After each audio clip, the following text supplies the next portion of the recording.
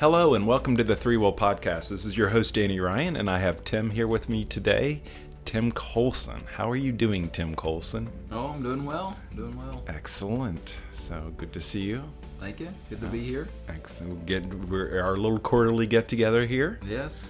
And you've been busy. You've been very busy lately. Yeah, we've been doing some integration of a support site with Salesforce. So our first integration was with cases. So Salesforce has case objects that employees for this particular company use to manage cases on the back end, and then we display those through a support site, through a public support site, so that customers can log in and see the status of any of their ongoing cases that they have going on, or view a closed case to understand what the resolution was. So nice. For this integration, we are integrating with the knowledge base content inside of Salesforce. So basically on the Salesforce side, they customize the knowledge base to have a particular version of that knowledge base that's specific for this company, that has various attributes that this company cared about.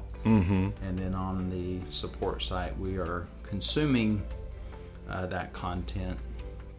So what was interesting is normally, we hook into an index with a product like Solar that indexes content, and then we interface with that index. Well, with Salesforce, they don't really open up, give you immediate access to that index. So all of our search capability to be able to search knowledge-based content.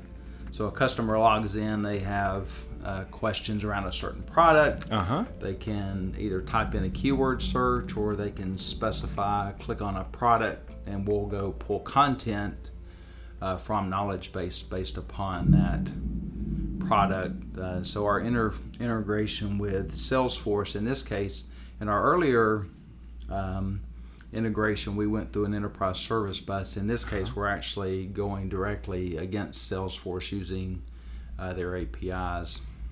Very nice. So for search capability, you use a language called SOSL, S-O-S-L, versus another language inside of query language inside of Salesforce is SOQL, which is S-O-Q-L, so query language. So this is a search language. So it has a little bit different syntax, but it seems to be so far very powerful. So it's just interesting learning, all the ins and outs of how do I, get the most out of the Salesforce search through a REST interface. So let me get this straight. So what are you using again? What's the front end technology? The front end is .NET technology. Okay. And so you're using that for the UI and all that good stuff. Right. So we're using .NET and all the the modern plugins. To .NET, and CSS, Bootstrap, and other things to provide. So it's a responsive site. Provide some of the responsive, and also some other plugins to provide some other features on the site, like breaking news, scrollable type content, things like that. Nice. So in this case, from the .NET side, we're making REST calls into knowledge. In this case, it's actually a custom REST interface that we created, because we not only did we want to get results back, we also wanted to have like facet values. So certain values like product names, types of forms, other things that are proprietary or specific to this industry, we wanted customers to be able to drill into their search results based upon these different facets.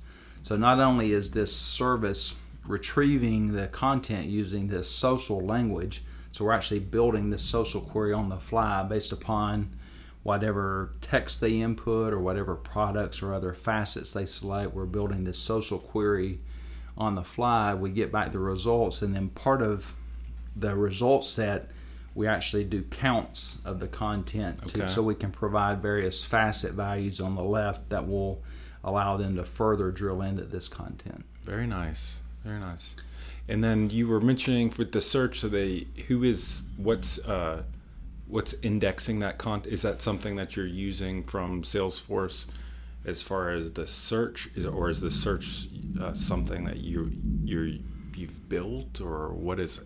No, so the search it's part of the Salesforce cloud platform. Okay. Now, what I've been told is behind the scenes, Salesforce also uses Solar. Okay. I don't know if that's true or not. Okay. And for us, it really doesn't matter because we're accessing all the content through the API, through the social language. So, and Solar is like an open source search engine or something along the lines, something like that. Yeah, it's okay. I don't know if it's open source. I It's think a popular it's maybe search engine. Right, Yeah. it's a pretty popular one. It was one that this customer was already using to crawl their content. So, one of the challenges with our search results is we really have two sources of search content or knowledge-based content. We actually have help files, which are still indexed by Solar, and then we have Salesforce content. And because they're kind of like two separate search engines, there's really no common factor between the two result sets to be able to merge those in any kind of meaningful way. So right now we're just alternating our responses between a knowledge-based content and help content until one or the other runs out. But in the future, as we learn more, we may find there's a better way to integrate the two results. But for now, we're just kind of interweaving those together. Gotcha. So this is you're working on an upcoming release of the site, I imagine, something in the next couple months or so, or yeah, we've got different. So this we've actually gone live with, and now we're making some changes as we've learned more and seen customers interact with it. We're making further refinements to the knowledge-based search. So that's kind of what we're working on now. We've actually got some future releases where we'll be integrating with some other back-end systems, and this time we'll probably be going through the enterprise service bus to actually retrieve customer or sales representative information. So when a customer wants to identify who do I talk to about to get further information about a certain product, this will be a new system that will new functionality that we'll add that will allow the customer to go through a wizard, and if they already have an account, they can specify their account number and we'll pull the appropriate information. Otherwise, we'll take them through a series of questions that will help identify, what particular type of company they are, how big their company is, where they're located. And using all that criteria, we'll make a call to this enterprise service bus, which will reach out to several back-end systems and determine, based on that information, who is this person's sales representative. And then we'll give the customer an option. They can either call the sales rep based upon the information returned, or we'll allow them to click a button and enter in some minimal information and actually have the sales representative contact them. So from that perspective, we'll be creating a lead inside of Salesforce with just some further integration with Salesforce. Is there any online chat or anything like that that's they do real have time? Online chat. We haven't worked on that piece. That was a piece that already existed. So I'm not really familiar too much with what technologies or what company they're using for that, but they do have that capability. So after these integrating with a knowledge base, and is that sort of the end of the next version and moving on to new things after that, or what? Yeah, we've got some other things coming up. We're going to enhance the customer's ability to make various types of payments to their account, so we'll give them more flexible payment arrangements. Nice. So that's coming up in a future release as well. So just trying to give the customer as much capability as they can online. I mean, first of all, it helps the customer. Most people don't want to have to call a company and deal with a person if they can do it online. So that's self-service is always good. Exactly, and for the company, obviously, fewer calls means fewer people necessary to support it, which is also a benefit for the company. So absolutely. Well, cool. I appreciate you doing this little update. It sounds like you're a little hungry. Your tummy's been growling.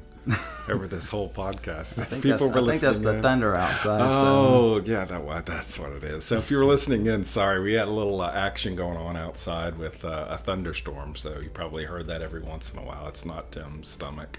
It's not my stomach, but yeah, a little rain coming down in Georgia today. So, well, I appreciate you doing this. Sounds like you're doing great work on the project. Thanks for all your hard work there.